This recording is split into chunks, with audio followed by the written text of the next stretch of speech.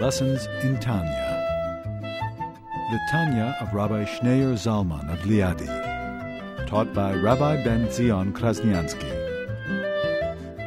Tanya's text elucidated by Rabbi Yosef Weinberg. The fact that from our perspective, there is a tzimtzum, a quantum leap, a radical leap, a total concealment, that already goes contrary to the nature of Hashem, so to speak. The nature of Hashem is to be kind, is to be good. So the act of hiding is a negative. Because ultimately the purpose is not the hiding. The purpose ultimately is that we should fill the space, fill the empty space with the infinite light. Through Torah and mitzvot, we fill that empty space, and we refill the empty space with the infinite light. The only difference is that now that it came about through our effort, the infinite light will not destroy us. We'll be able to absorb the infinite light and remain who we are, retain our identities, and yet our identity will be nothing other than receiving the infinite light. If Hashem would have revealed His infinite light from the beginning, that would have destroyed us. That would never even allow us to get off the ground. So then it's a kindness. What? It is a kindness. Yes, ultimately it's a kindness, but the fact of tzimtzum, the fact of concealment, that radical break, that radical leap, that is a negative thing. Yes, it has a positive purpose, but the fact that tzimtzum itself that's not what God wants. The purpose ultimately is that we should overcome the tzimtzum.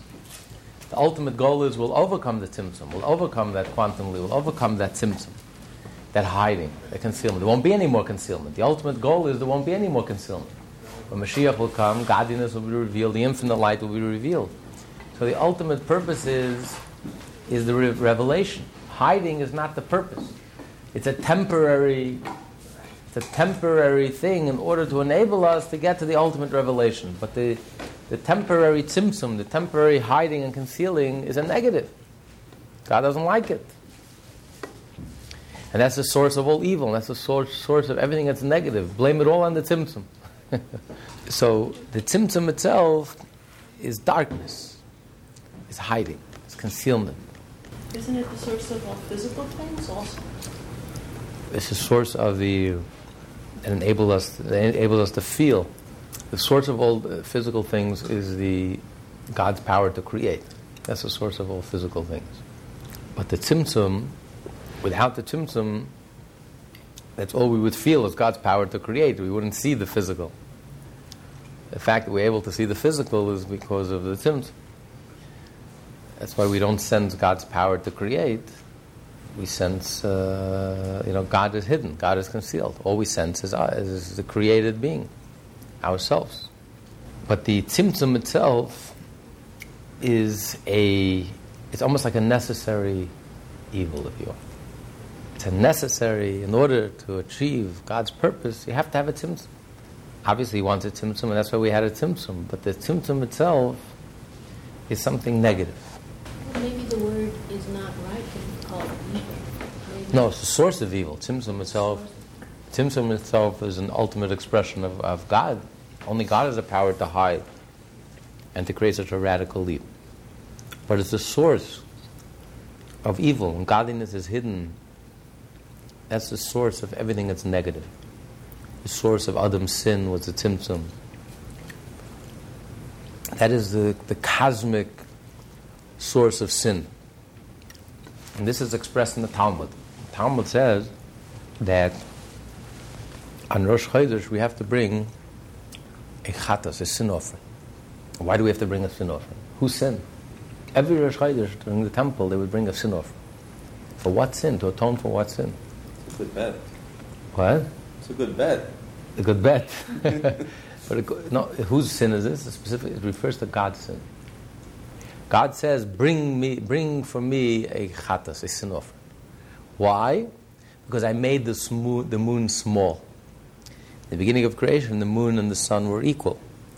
And the moon complained, so God made the moon small, and the moon refused to be consoled. So God says, finally, every Rosh Chodesh, bring a sin offering to atone fact that I made the moon small. What does that refer to? That refers to the original Tzimtzum. The original Tzimtzum, when God shrunk the moon and hid and concealed the moon and eclipsed the moon, total eclipse, radical leap, quantum leap, total concealment, a cataclysmic event. This is something that God says, bring an atonement, because it's something negative. Yes, the point is positive and the purpose is positive, but the ultimate purpose is revelation. The ultimate purpose is when infinite light will permeate the empty space. There won't be any empty space. We'll sense the infinite within every point of time and every point in space, and every point and aspect of life will feel the infinite, feel godliness. But in order to get there, you have to go through the Tzimtzum. So the Tzimtzum is like something you hold your nose and you do it because you have to do it.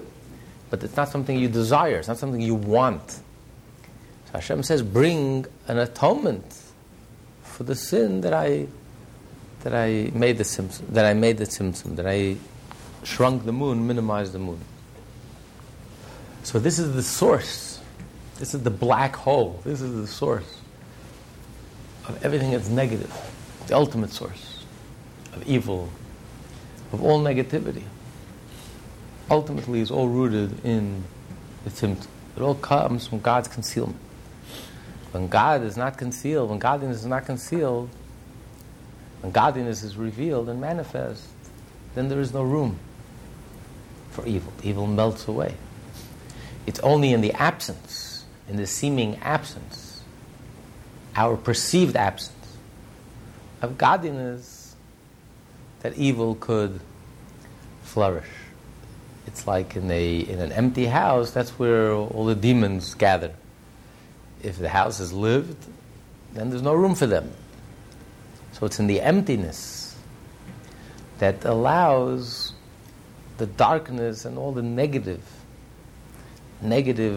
forces, negative angels, negative energies to flourish in that absence, in that perceived absence, seeming absence of godliness. So when you say the emptiness, when you say the evil, is that like tohu vavohu? Yeah, yes, that is tohu vavohu. But tohu also refers to the stage afterwards. That's the world of tohu, the world of chaos. Right. That's a latter stage. But the first stage was choshech. Right. The first stage was the tzimtzum. That was the first stage. And afterwards came the world of tohu, and then the world of tikkun.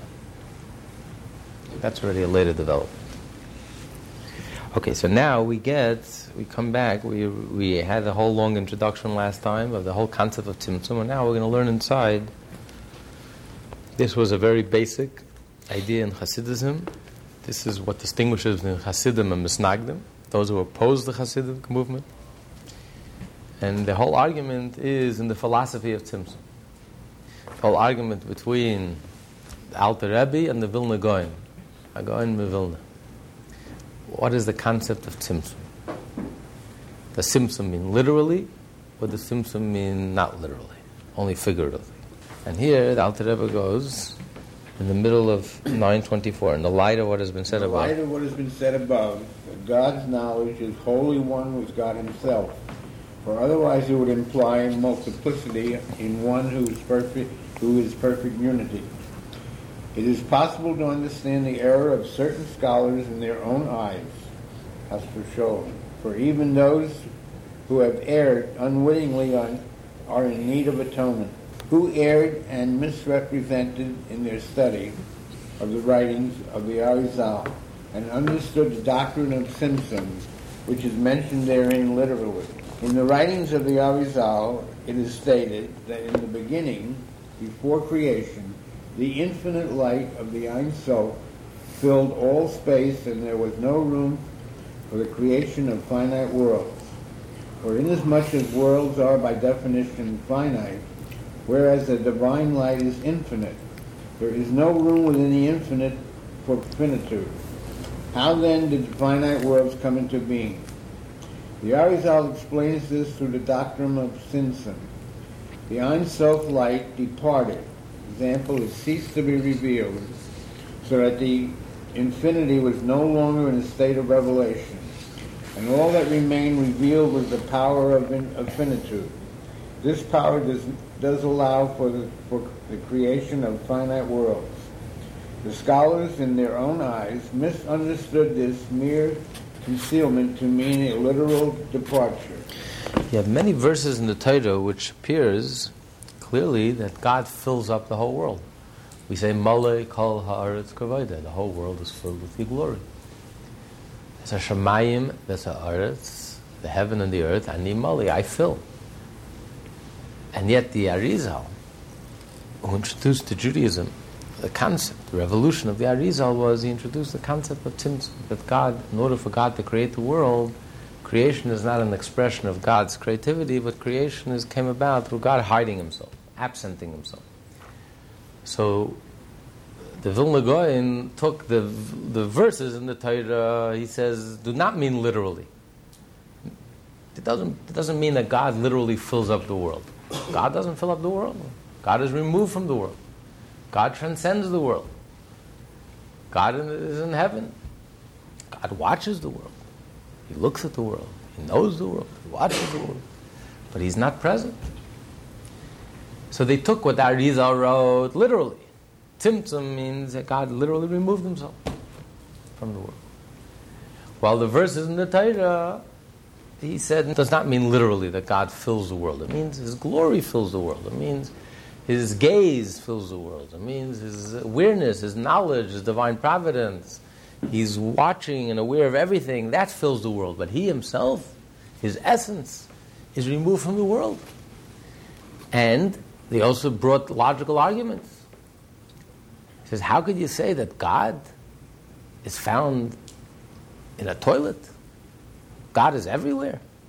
God is found in a house of idols. God is found in a house of ill repute. God is found in an ugly, disgusting place. How can you say that? It's a disrespect for God. If you say like the Alter Rebbe said, like the Baal Shem Tov said, the Hasidism said, that the verses in the Torah means literally, that God is everywhere. God fills the whole world, literally. There isn't a single point in this world that God does not fill. What the Arizal was speaking about Tzimtzum, that God removed himself, that doesn't mean literally. Not that he literally removed himself. Figuratively removed himself. It means we don't perceive him anymore.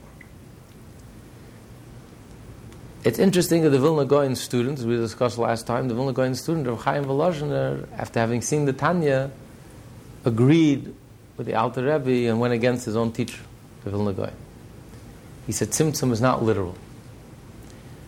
But he didn't mean it the same way the Alter Rebbe meant it. Because as we discussed, you have the essence of God, and then you have the emanation from God. God's light, the infinite light, is what emanates from God.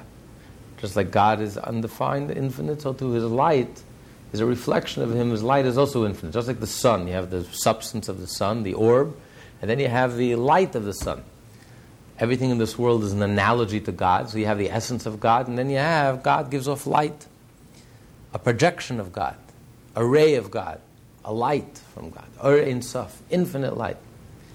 So the question is, does Tzimtzum mean, where did Tzimtzum happen? Did Tzimtzum happen in the essence of God? Or did Tzimtzum happen only in his light? That before the Tzimtzum, his light filled up an empty space? There was no space that was empty of his infinite light. And then as a result of the Tzimtzum, God removed his infinite light and created an empty space. Or there was Tzimtzum within God himself. God literally removed himself, so to speak. And even if you say there was Tzimtzum within God, or there was Tzimtzum within the light, does that mean literally he removed himself, or only the perception of him was removed? Not literally. It's like there is a filter. So you have... Okay, so it's not simple. The Vilna Gaon says no. And it's based also early Kabbalists, early students of that Arizal. Some of them said, learn literally. Tzimtzum means literally. God removed his essence. God's essence is not found in the toilet. It's a place you're not allowed to say a holy thing, you're not allowed to think a holy thought, you're not allowed to bring a holy book inside a bathroom. So you think you're going to bring God into the bathroom? Well, that No. means God's creativity, God's sense of creating everything at all times is also not in the bathroom. And it has to be, or otherwise the bathroom wouldn't be. No. So they say, very good question. No, it's a very good question, Sarah. No, but they learn that just like God's divine providence is everything. God's divine providence, he's like the king sitting in the palace, but he's watching everything from the palace. He's watching and he notices everything that goes on. So God's gaze does cover the bathroom and covers everything. Everything is divine providence. There's nothing in this world that goes unnoticed. Everything, God notices everything and he rewards everything and he punishes everything. Everything is divine providence. So his gaze, and that's what the verse means, his glory fills the earth. Not he fills the earth. His glory, his gaze, his interest, his divine providence, his knowledge. So too with creation. They say that creation is something that God creates with his power, with his energy, with his creative energy. It's not God's essence. God, a reflection of God. A reflection of God, the energy that reflects from God, has the ability to create. So it's not the essence of God. Just like God's gaze encompasses all of the world, so too God's creative energy creates the world all the time. But it's not the essence of God. But it still hasn't changed God, whether it's creative or not. Yeah, but the Alter Rebbe learns, and this is a novelty, that creation doesn't come from God's reflection. Creation comes from God's essence. Because, as he explains, especially he explains elsewhere in the Tanya, what feels the most natural? What's the most natural thing in the world? Self. Ego. It feels so natural. It feels so... And yet, there's nothing more unnatural. There's nothing more unnatural. What it feels so natural to us, there's nothing more unnatural. Because everything in the world has a source. Where does this feeling of self come from? I always was here, I always will be here, I'll never die, I always existed. This absolute sense of self. No justification for the self, no rhyme, no reason, no source, no root, no cause. I am, period. End of story. And that consumes my whole life. There's no room for anything else. I don't have room for any... It's so unnatural.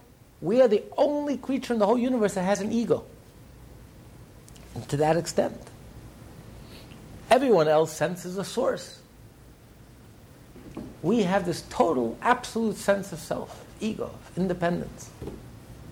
It's what appears to us to be natural. If you think about it, it's the most unnatural thing in the world. But he made us like this. Oh, so where does it come from? It only comes from the essence of God. Because the essence of God is the ultimate I, the ultimate ego, the true I. There is nothing but God. God is an absolute reality. That is the ultimate natural reality. There is no other reality. God invested his essence in us. That he created us with that feeling of that natural feeling of self, of I. So this is a revolutionary understanding, which the Alter Rebbe explained, that creation is something that comes from the essence of God. And therefore, since God has to constantly create the toilet and constantly create everything that exists, so God's essence is everywhere. There's no space empty of God. Literally. And then the Alter Rebbe takes a step further and he says that the tzimtzum, he takes even a step further than Chaim Volozhiner. Chaim Volozhiner said that the tzimtzum was within God, but it doesn't mean literally that God removed himself. It's only our perception. The Alter Rebbe says no. Within God there was no tzimtzum. The essence of God, there's no change. There's no tzimtzum. God is present and is manifest, and there's no hiding. You can't hide the essence of God. And he brings a proof. What's his proof? That little children, everyone knows God. The simple Jew, you ask him, how is your health? How is your business? Baruch Hashem. No good. But Baruch Hashem, thank God. Everything he does is Baruch Hashem. Because God is everywhere. God is not concealed. God is not just an abstraction. God is not just intellectual. We know God with our kishkis. We know God with every fiber of our being and every bone in our body. You ask a Jew, any Jew, on a regular day, he writes a letter. He's writing about the weather. Baruch Hashem. What does God have to do with anything? God has to do with everything. So when it comes to God, there is no tzimtzum. There is no hiding. God's essence is manifest. There's no change. Just like he was manifest before the tzimtzum, he's manifest after the tzimtzum. There's absolutely no change.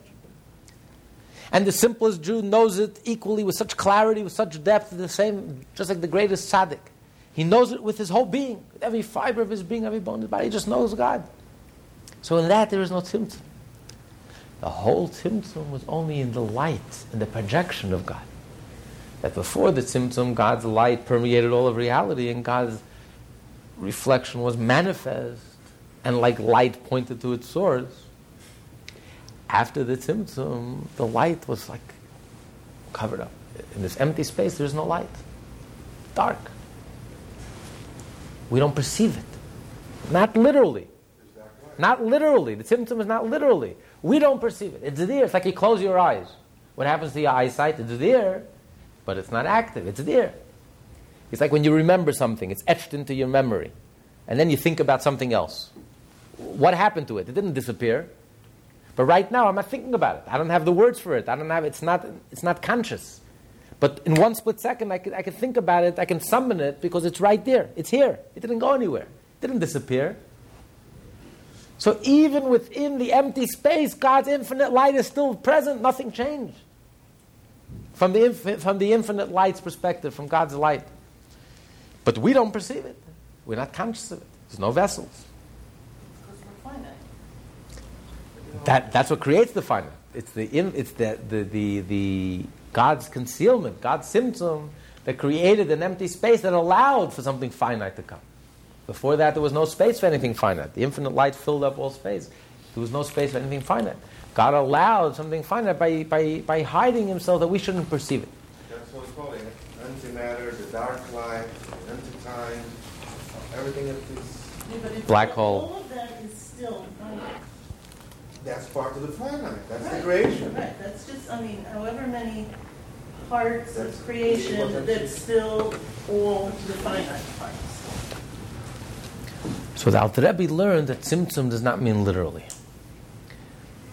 God's present essence fills all the world. Not only God's essence fills all the worlds, even God's infinite light fills all the worlds. Everything, really, you can find the infinite in everything.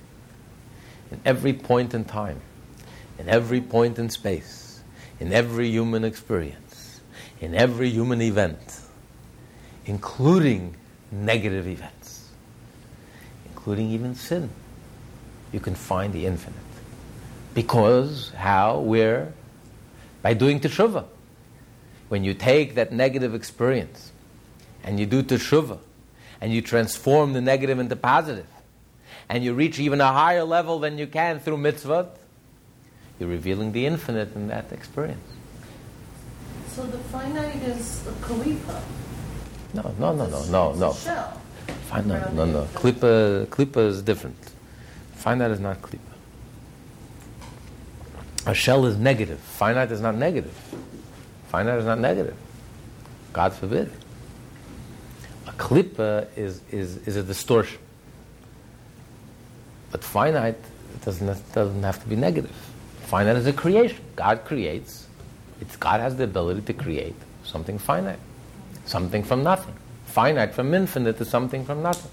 Finite is a limited thing. Yes. That's the idea, that's the definition of creation. Something that doesn't exist in its source. Because the source is infinite.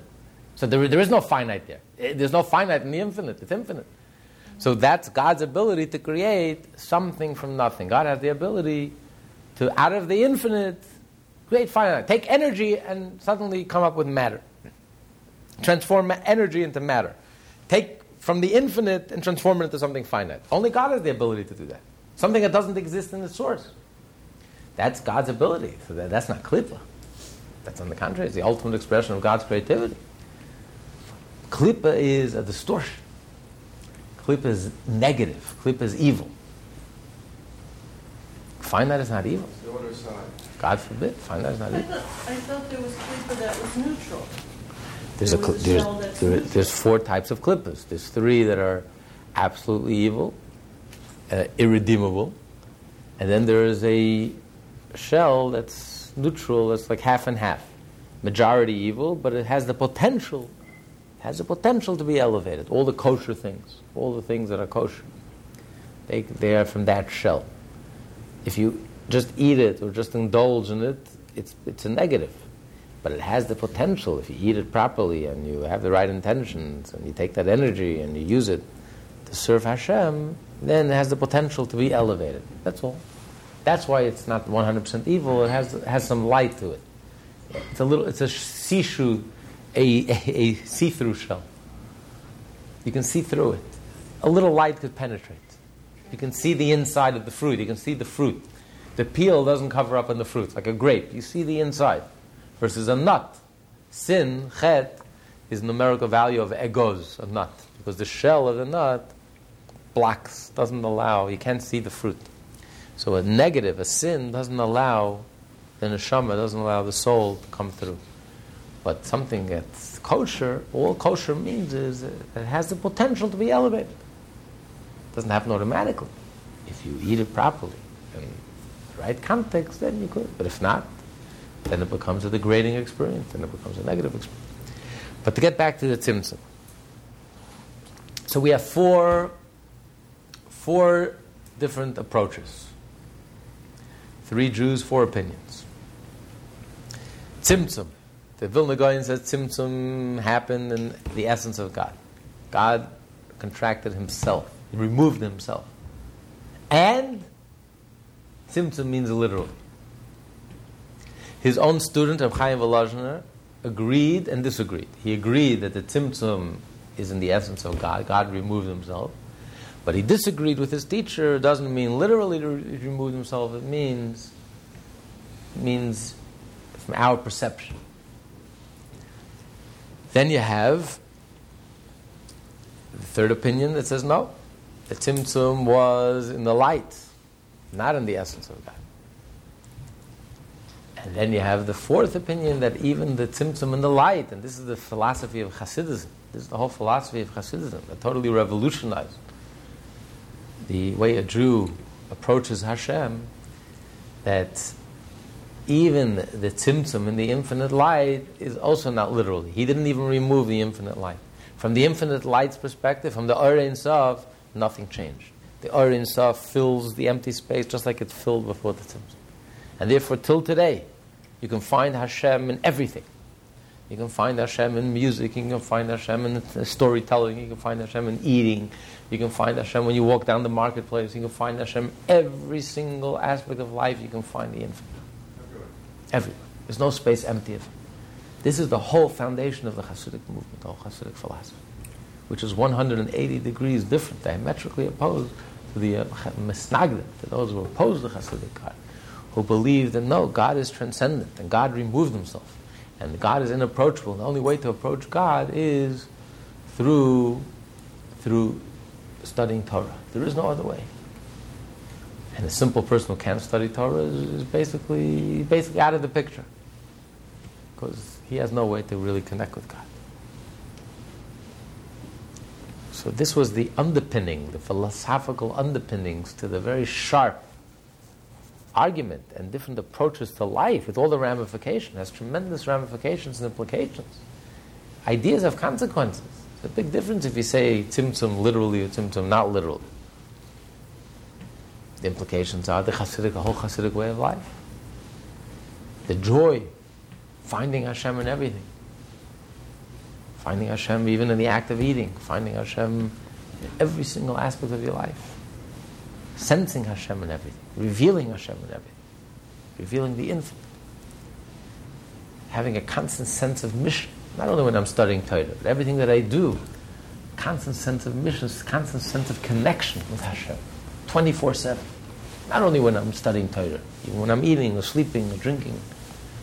As King Solomon says, Kol ma'asecha l'shem shamayim. All your actions should be for the sake of heaven. As the Mishnah says in Ethics of Our Fathers. King Solomon says, B'chol d'rachecha da'eyu. With all your ways you should know God. A Jew knows God with everything that he does. He finds Hashem in every part of his life. This was the Hasidic way. This was the Hasidic way. Okay, learn inside that the Holy One, blessed be He, middle of 925. The Holy One, blessed be He, removed himself in his essence, Hashem forbid, from this world, i.e. that he literally removed his presence rather than merely concealing it, and only guides from above with individual providence all the created beings which are in the heavens above and on the earth below. They thus envisage Hashem as a king who sits in his palace. Although his gaze extends beyond its confines, the king himself is not to be found there. In the same way, so they would say, Hashem gazes from above on all created beings which are found, heaven forfend, outside his palace. Now, apart from the fact that it is altogether impossible to apply the doctrine of Tzimtzum literally, for that would be an instance of corporeal phenomena, to the Holy One, blessed be He, who is set apart from them by infinite myriads of separations, one who is subject to the characteristics of a physical body can be said to undergo actual Tzimtzum and to depart. Previously he was here, and now he is not. It goes without saying that this cannot be ascribed to Hashem, who is infinitely removed from the phenomena of corporeality, apart from all the... 1 second. So even of course they know that God is not physical. They didn't mean that God literally walked out of the room. That's not what they meant. What they meant is, when you talk about something spiritual, what do you mean something spiritual occupies space? I mean, 2 + 2 is 4 doesn't occupy space. 2 + 2 is 4 is in China, and 2 + 2 is 4 is in Israel, and 2 + 2 is 4 is in Las Vegas. I mean, it's a concept. Something spiritual transcends time and space. So what do you mean when you talk about spirituality occupying space and removing it from a certain space? But what it means is that everything has its place. 2 + 2 is 4 cannot mingle with 3 + 3 is 6. It's two different worlds. Everyone has its space. When it comes to something spiritual, it's very clear everything has its place. And the two shall never ever mix. The two shall never ever mingle. And that's why in the heaven, there is no mingling. In heaven, everything is clear. There's hell and there's heaven, and the two shall not mingle. You can't mingle it. It's impossible. It's like oil and water. It can't mingle together. It doesn't mix. In heaven, there's no mixture. In heaven, there's no confusion. In heaven, there's clarity. Everything has its space. So when they said that God removed himself, what they mean is, they don't mean physically that God walked out of the room. But God is a physical being that he walked. What they mean is that God's essence transcends. His transcendent essence is not found in the world of finite, in the world of time and space, in our physical world. God transcends this world. So he's not found in this world. He's separate from the world. He's above the world. He transcends this world. So he cannot mix with this world. He can't be in this world. But that makes it finite. That makes the infinite finite. That's what the Rebbe is asking. But again, we have to be very subtle. They don't mean that God physically walked out of the room. What they mean is that infinite cannot mix with finite. Infinite is infinite and finite is finite. So God transcends the finite. So you can't say that God is present in the finite. God's essence is removed. God removed his essence from the finite. He created an empty space which allowed for a finite world. God himself is infinite, the infinite. So God's infinite cannot mix, is not found, is not present in that world. Just like your brain. Your brain is found in your mind is found in your brain. It's not found in your liver. Because it's found in a certain... It could express itself in this world, in the world of mind, and it can't express itself through a pinky. So everything has its space. So the infinite transcends the finite. So God is not found. That's what they mean. In a subtle way, in a spiritual way, that God is not found in finite. But Alter Rebbe asks what you're saying. Alter Rebbe says, but how can you place any limitation on God? Even a subtle sense of walking away or removing himself. How can you say that God is not found in the finite? God's whole infinite essence and infinite light is found in the finite. And you must say that. Because otherwise you're making a limit on God. How can you make a limit on God? God has no limit. So you can't limit the infinite to being infinite. The moment you limit the infinite to being infinite, that infinite cannot be finite, that alone is a limitation. So it's like a body. It would be the equivalent of someone walking out the room. Could God walk out of the room? So to say that God's infinite essence is above and transcends the world of finite, and He can't be present in the world of finite, it's the equivalent of saying that you walked out of the room and you left. And you can't say that about God, because God is everywhere. There's no space empty of God. Now, the Alter Rebbe himself realizes that his questions are not earth-shattering questions, because he's talking about very great rabbis who believe this. You're not talking about little children, great Kabbalists, great rabbis. The Alter Rebbe himself may have been tempted to agree with them. His arguments are not very strong arguments, for the simple reason that you can't ask any question on God. You're asking a question on God. You're straitjacketing God. You're tying up God with your logical questions. God created the logic in the first place, so He's not bound by that logic. Moshe Rabbeinu asked him questions. He's not bound by that logic. God is beyond any... So they say that, on the contrary, it's more respectful for God to say that the Tzimtzum is literal. That God removed Himself. It doesn't make sense logically, so what else is new? God is not bound by logic. That's their approach. Alter Rebbe not accept that. Not because they don't have a very strong foundation, but because he heard from his teacher and he heard from the Baal Shem Tov that this is what really happened, that the Tzimtzum was not literally. And therefore, he explains it logically, but not that the logic dictates to us, forces us that God must do it this way. God doesn't have to do it this way. God can do it any way He wants. God has to do it this way. Tzimtzum not literally. If God wanted, He could have done Tzimtzum literally. No one is arguing that. Alter Rebbe doesn't argue that either. God wants, He's omnipotent, He can do whatever He wants. He can do Tzimtzum literally. And it makes more sense. And it's more respectful to God. A, He's not in the toilet. He's sitting in the palace and watching. B, God has to create the world each and every moment. His essence has to be involved in creating the world every moment. It's almost an insult to God. We create something, we walk away from it. But God, when He creates something, Nebuch, it's so weak, it's so insubstantial that He has to constantly create it. Why couldn't God invigorate it and allow it to last on its own? So you can't use logical arguments on God. On the contrary, logic would tell me it's more respectful to say that God is not bound by logic. But we find from the Torah that God created the world in a way that He wanted it to be logical. He wanted it to make sense. Not because God is bound by logic.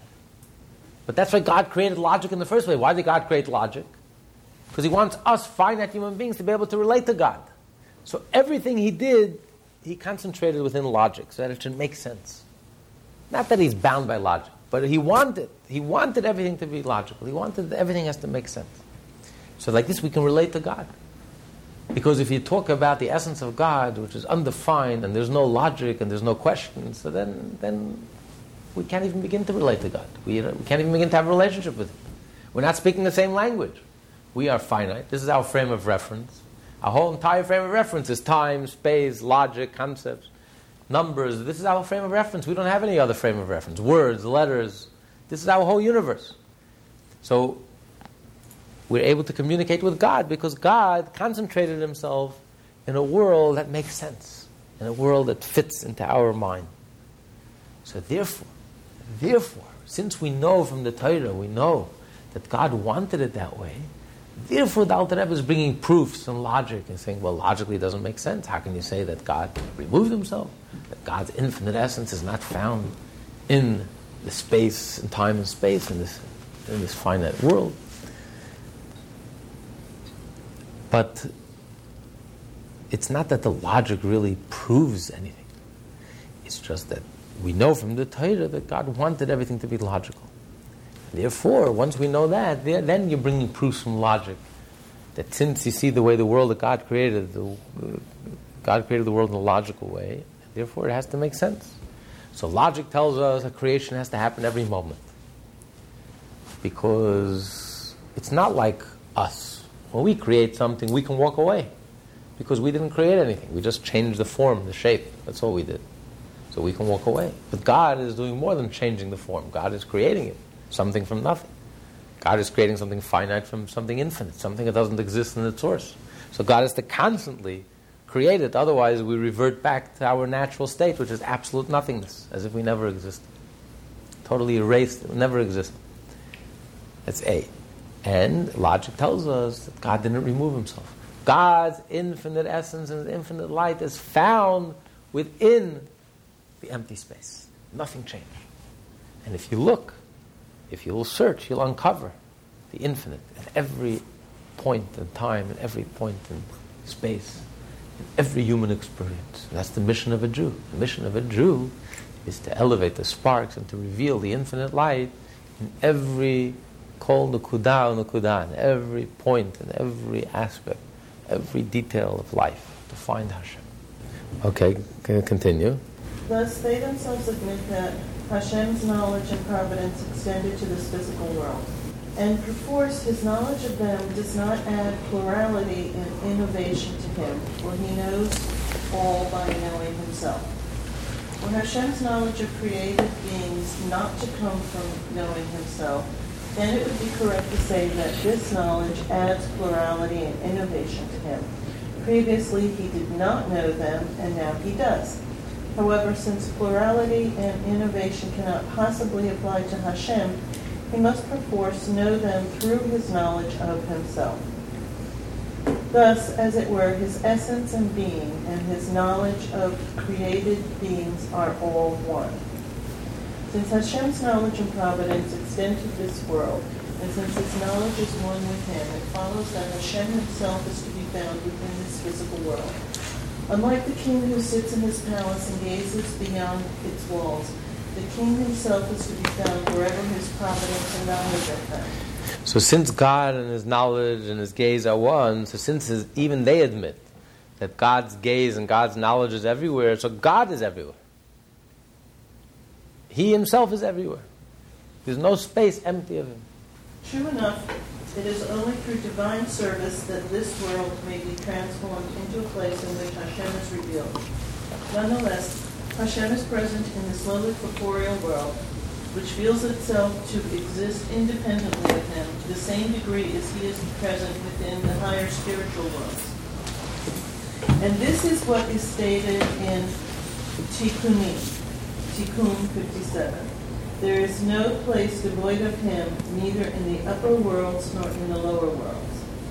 Thus we find it explicitly stated in Tikkun Zohar that Hashem himself is to be found within the lower worlds, the lowest of which is this physical world. So the Zohar states clearly that God himself, just like he's found in the upper world, he's equally found, the same measure, the same extent, he's found in the lower worlds. That God permeates time and space and every aspect of existence.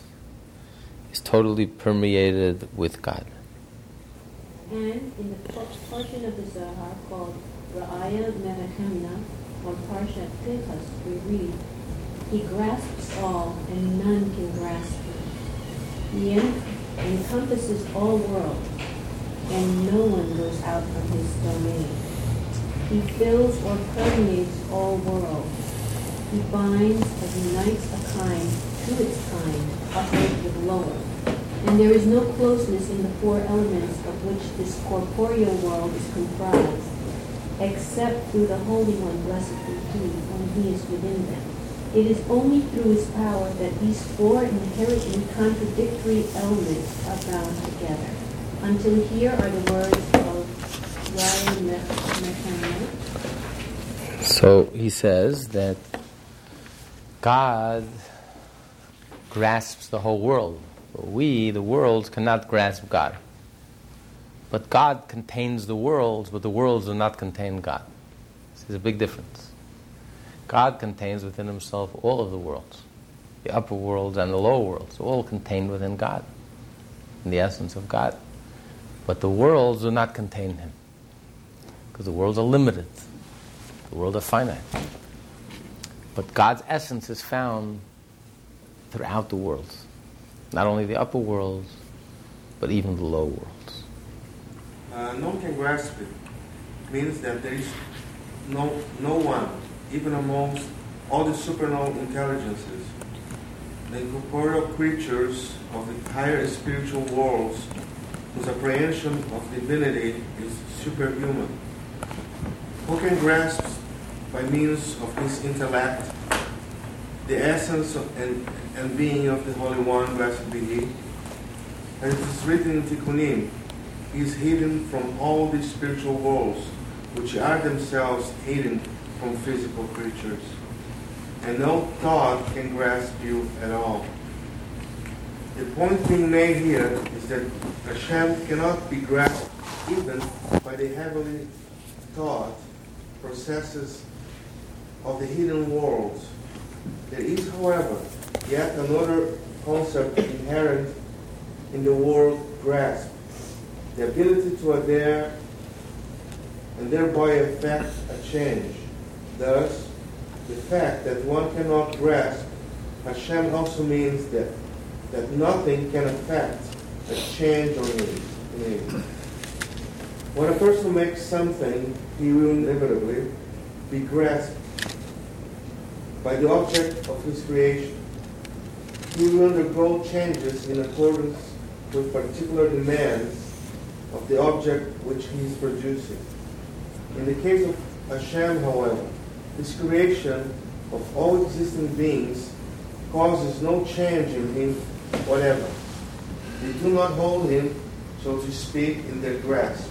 From this point of view, the creation of the lower worlds is even more telling, for the creation required a greater degree of tzimtzum and enclosement. Nevertheless, they cause absolutely no change in him. They too do not grasp him in the outer worlds. Okay, so what's he saying? That even the thoughts, even you can't grasp God even through meditation, even through higher levels of consciousness, even through love, even through mind-blowing experiences, spirituality. We simply don't have the tools to grasp God because we are not made of the substance of God. God's essence remains totally beyond us. We are not God. We are created. What? At this stage. No. Well, we are created by God, so we are not the substance of God. God is not finite. We are created finite beings, so we don't have the tools like a blind person. Try explaining to a blind person what sight is like. Someone who's born blind, he doesn't know what you're talking about. He doesn't have the tool. He doesn't have the sight. He only has 4 senses. He doesn't have 5 senses. So you can talk to him from today till 120 years. He'll never ever be able to grasp what sight is, because he doesn't have it in him. We do not have God. We're not God. God created us something from nothing. From infinite, He made finite. Something that doesn't exist in its source.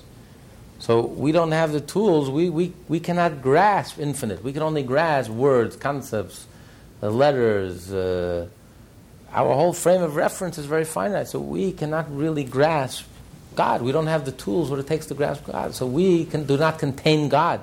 But God contains us. God's essence contains us.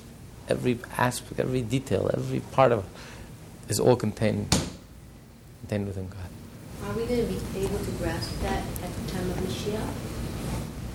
We'll grasp that we can grasp. When you grasp that you can grasp, then you're in a good place. And when Job, when he was asking all these questions of Hashem, And, none of his questions got answered. Just Hashem revealed his countenance to him, and then he understood. Is that what's going to happen? Well, there are many, many stages. The rabbis talk about many stages. The times of Mashiach, the resurrection, and then the year 7,000, millennium. Each one is a deeper level where we become one with God. We become more nullified. The Rebbe once told the story that there was a curfew in Russia. There was a curfew, and the Hasidim were having a Farbrengen. It was a Hasidic holiday, and they were together Farbrengen.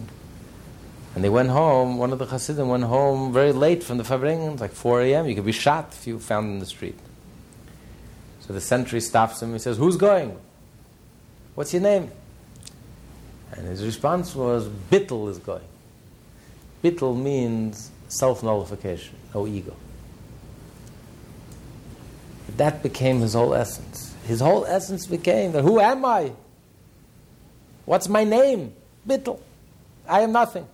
That is who I am. That's my identity. My identity is not ego, not self, ego, selfishness, self-centeredness, self-absorption. What is my whole being? My whole being, my whole ego. What's my name? That I am nothing. That's the time. That's the time of Mashiach. We will remain independent beings, but our whole being will be permeated. That's why the Rambam uses very judiciously uses the words of Isaiah.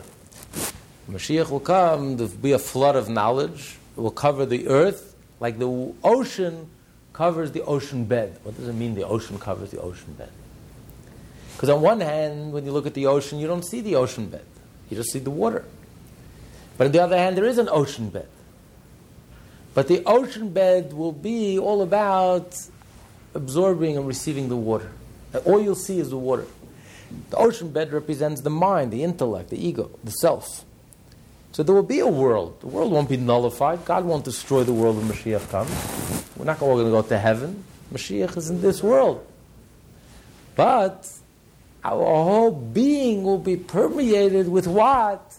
With the knowledge of God, with the knowledge that we don't understand, with the knowledge that I am nothing, that all there is God. That becomes my identity. That is who I am. That's my name. That's Mashiach. So we become one with God without destroying our identities, without destroying our natural world. There'll be newspapers, and there'll be time, and there'll be space, and there'll be concept. We'll still remain finite. But the whole finite, the whole being, the whole I will be permeated with the sense of the infinite. It'll almost be like a paradox. If this is the way it is, and there's no way to change Hashem, why do we pray that? Why do we ask Hashem for changes of things? Why don't we just ask for understanding? The only change can be within us. And the only change can be an understanding, because you cannot change Hashem. So why are we praying? It's, the Vilna, someone came to Vilna Gaon to get an approbation for his book. So he looks at it, and he says, "Wow, such novelty, such a novelty, such a novelty!" And he's so flattered. He says, "Really? Which novelty did you really?" He says, "Listen, they took wood and they turned it into paper. They took shmatas and they turned it into paper. You took paper and turned it back into shmatas." He says that's a novelty. But when Hashem is able, when we say Hashem doesn't change, the ultimate meaning of that is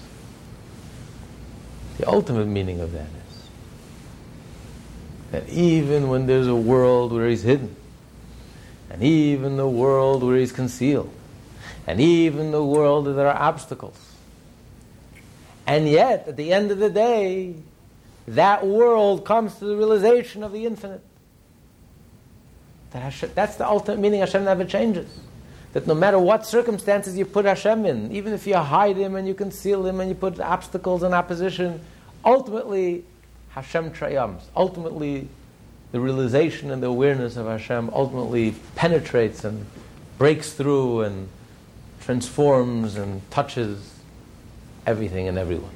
That's the ultimate meaning, and Hashem doesn't change. If Hashem doesn't change, it means that Hashem could only be manifest in a world where everything is clear and Hashem lives in His own world. That's what the Vilna Gaon is saying. That's another words of saying Tzimtzum is literally that Hashem exists in a perfect world, in a pristine world, in a world that's unchanging, in a world that's divine, a world that's eternal. But our world, our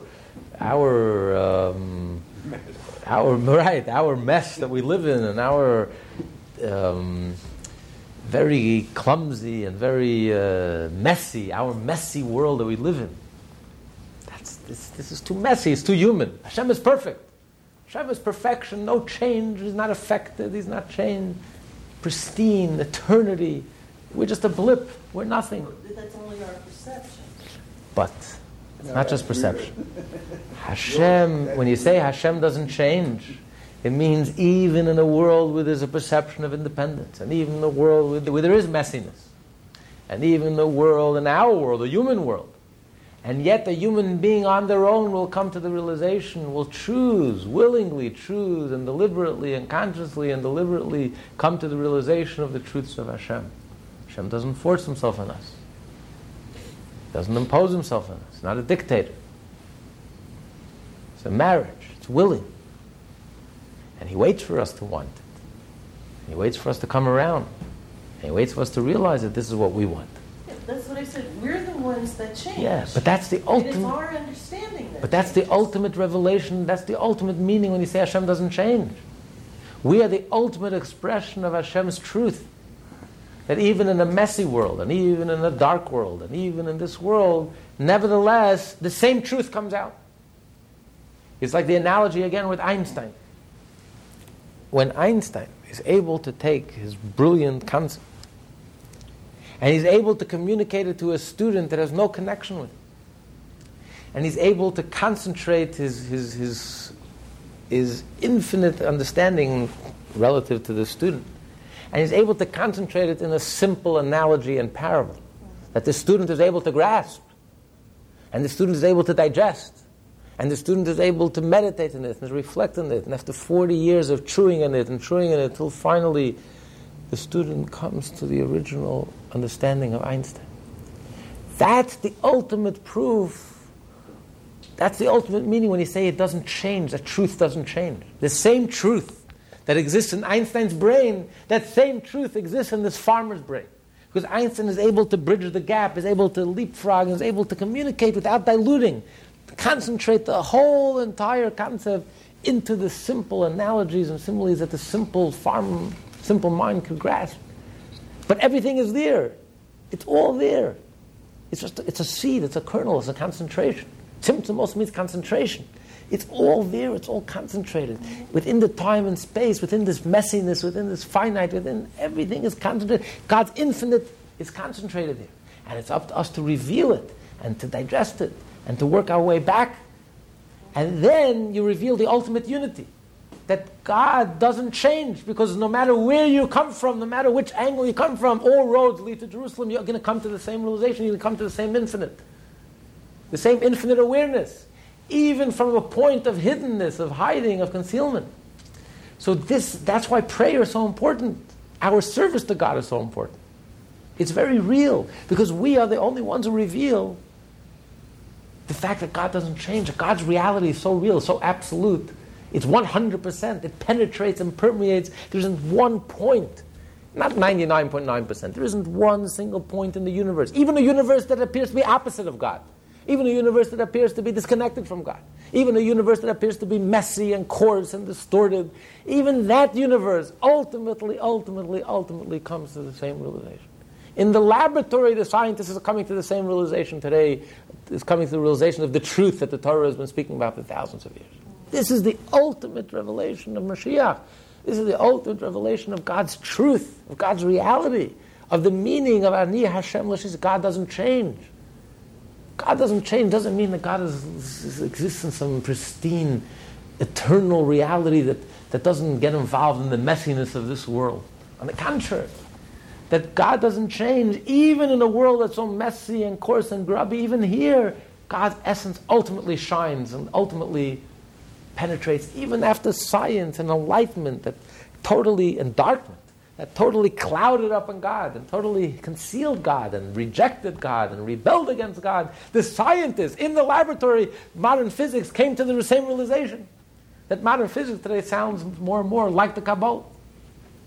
That's the ultimate, that's Mashiach. That's the ultimate revelation of God's truth. That's the ultimate revelation of Ani Hashem, that God doesn't change. That's the meaning God doesn't change. Because God's reality is so real that it penetrates all of reality. So when a Jew prays, a human being who's messy, who has difficulties, and has to wrestle, and has struggles, and that Jew musters faith and trust and hope and optimism, that's the ultimate revelation of godliness, which is why prayer brings miracles. When you pray sincerely in a heartfelt prayer, miracles happen because you're revealing the infinite. You're filling the empty space. You're bringing down the infinite light. You're revealing God's essence, God's truth. And therefore, you're shaking the world to its very foundation. And therefore, miracles happen. And things change. And things happen. When godliness is manifest, it brings along with it all blessings. All the blessings come with it. So it's very real. Prayer is real. Our service is real. Our overcoming difficulties are real. Our struggles are real.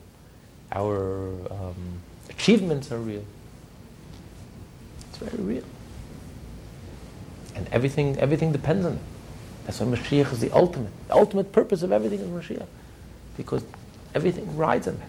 If God is real, if you say Mashiach can't come, if it's a possibility Mashiach won't come, then God is not real. Then that's the change. That is the ultimate change. That God could only exist in some pristine, in Jerusalem, and Monsey, and Crown Heights, in some pristine environment. But in the messy, grubby, real world, God can't exist there. That's the ultimate change.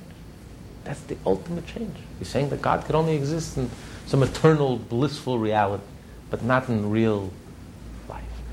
Mashiach tells us, no.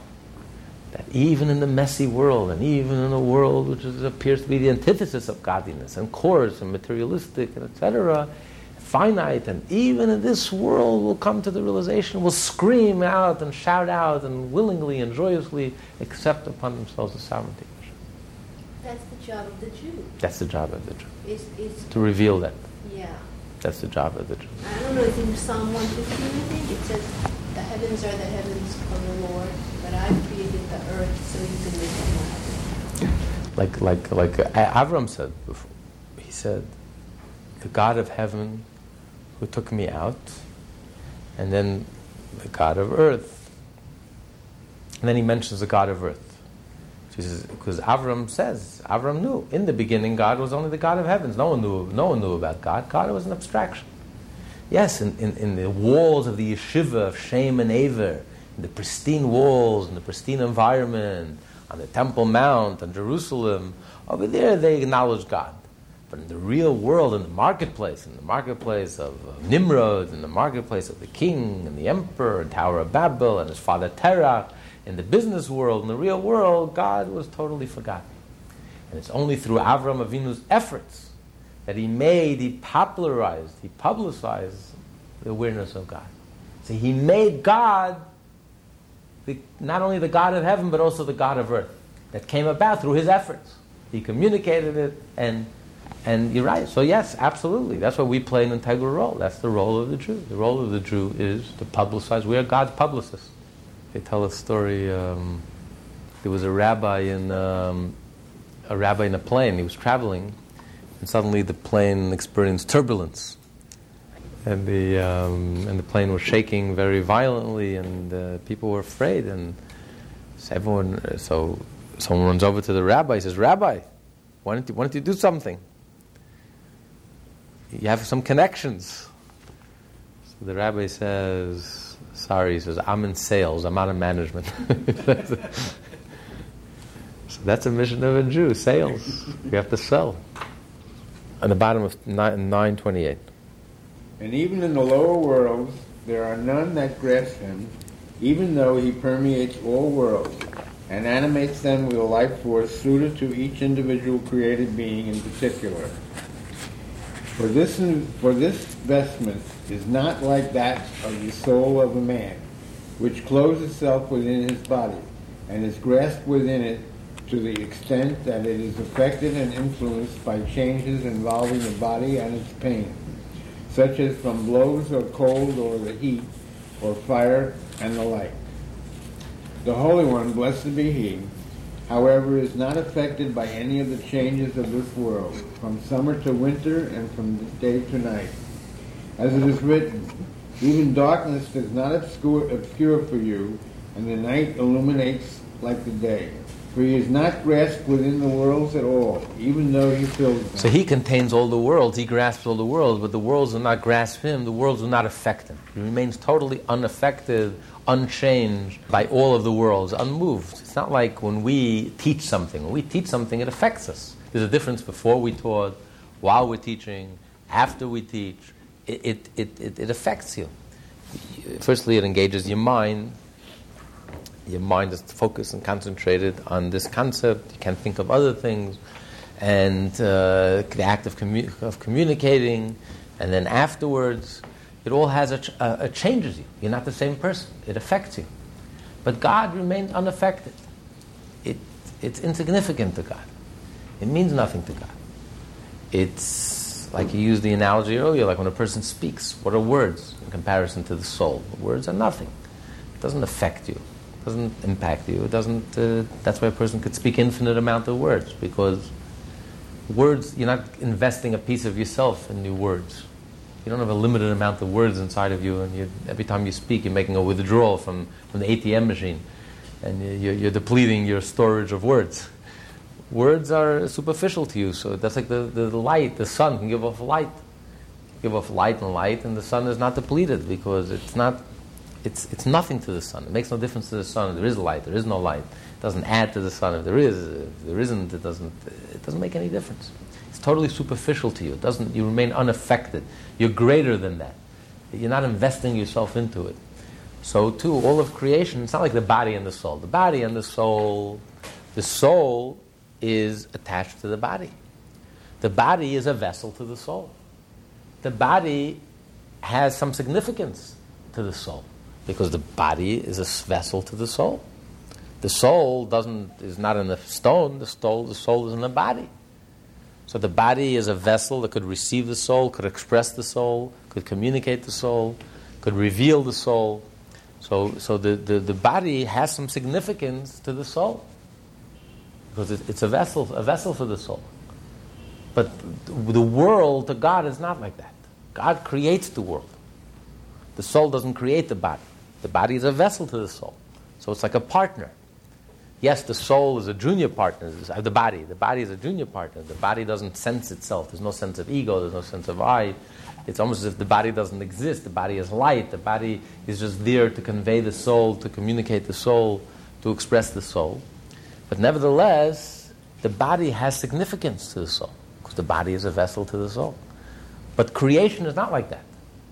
It's not like God is the soul of the world, and just like the body moves automatically. Whatever the soul wants, the body just automatically. You want to lift your hand, the hand lifts. So too, God runs this world. God controls the world, and He runs the world like a soul runs the body. Everything is a soul. Everything is God. And the soul, the body is completely nullified to the soul. So too, the world is entirely nullified to God. That's not a correct analogy, as we learned earlier in chapter 6. Because the soul doesn't create the body. But God creates the world. So the world to God has no significance. It means absolutely nothing. God is not grasped and has no significance. So God is not affected by the world. It makes no difference that God is unchanged and unaffected by the fact that He's creating the world. It's not like it occupies God. The soul is occupied by the body. That's what the soul does. It animates the body. It gives life to the body. The soul can't take a break and go somewhere else. The soul is occupied with your body till 180 years. But it's not like God is occupied with creation. He's engaged in creation. That's what God does. He creates world. He's busy creating world. Not he's busy, he's not occupied. It means nothing to God. It's insignificant to God. It's like we speak a word. What's one word in comparison to all the words we speak in our lifetime? Does it engage us? Does it occupy us? Does it grab us? Does it affect me? Does it change me? It makes no difference, yes or no. It's insignificant. It has no significance to me. One word in comparison to my soul is absolutely insignificant. So too, the ability for God to create the world doesn't occupy God, doesn't engage God. It's not like God is busy creating. It's an insignificant event to God. It means nothing. It makes no difference. He would create, not create. Does create, doesn't create. So that's what he means, that it's not affected by him. It's not defined by it. It doesn't affect him, doesn't change him, it makes no difference. So that's why the analogy of a body is not a good analogy. It's the closest we can get. So we use the analogy of a body and a soul. So we are the microcosm, and the same is the macrocosm of God is the soul, and the world is his body. Which you can learn a lot from the body-soul relationship, because the body is totally nullified before the soul. So too the world is completely nullified before God, who's the soul, who's the energy. But he says that comparison is not an accurate comparison, because the truth is God transcends the body, and the body has absolutely no significance. The creation has absolutely no significance to God. But to be continued. We'll continue next week.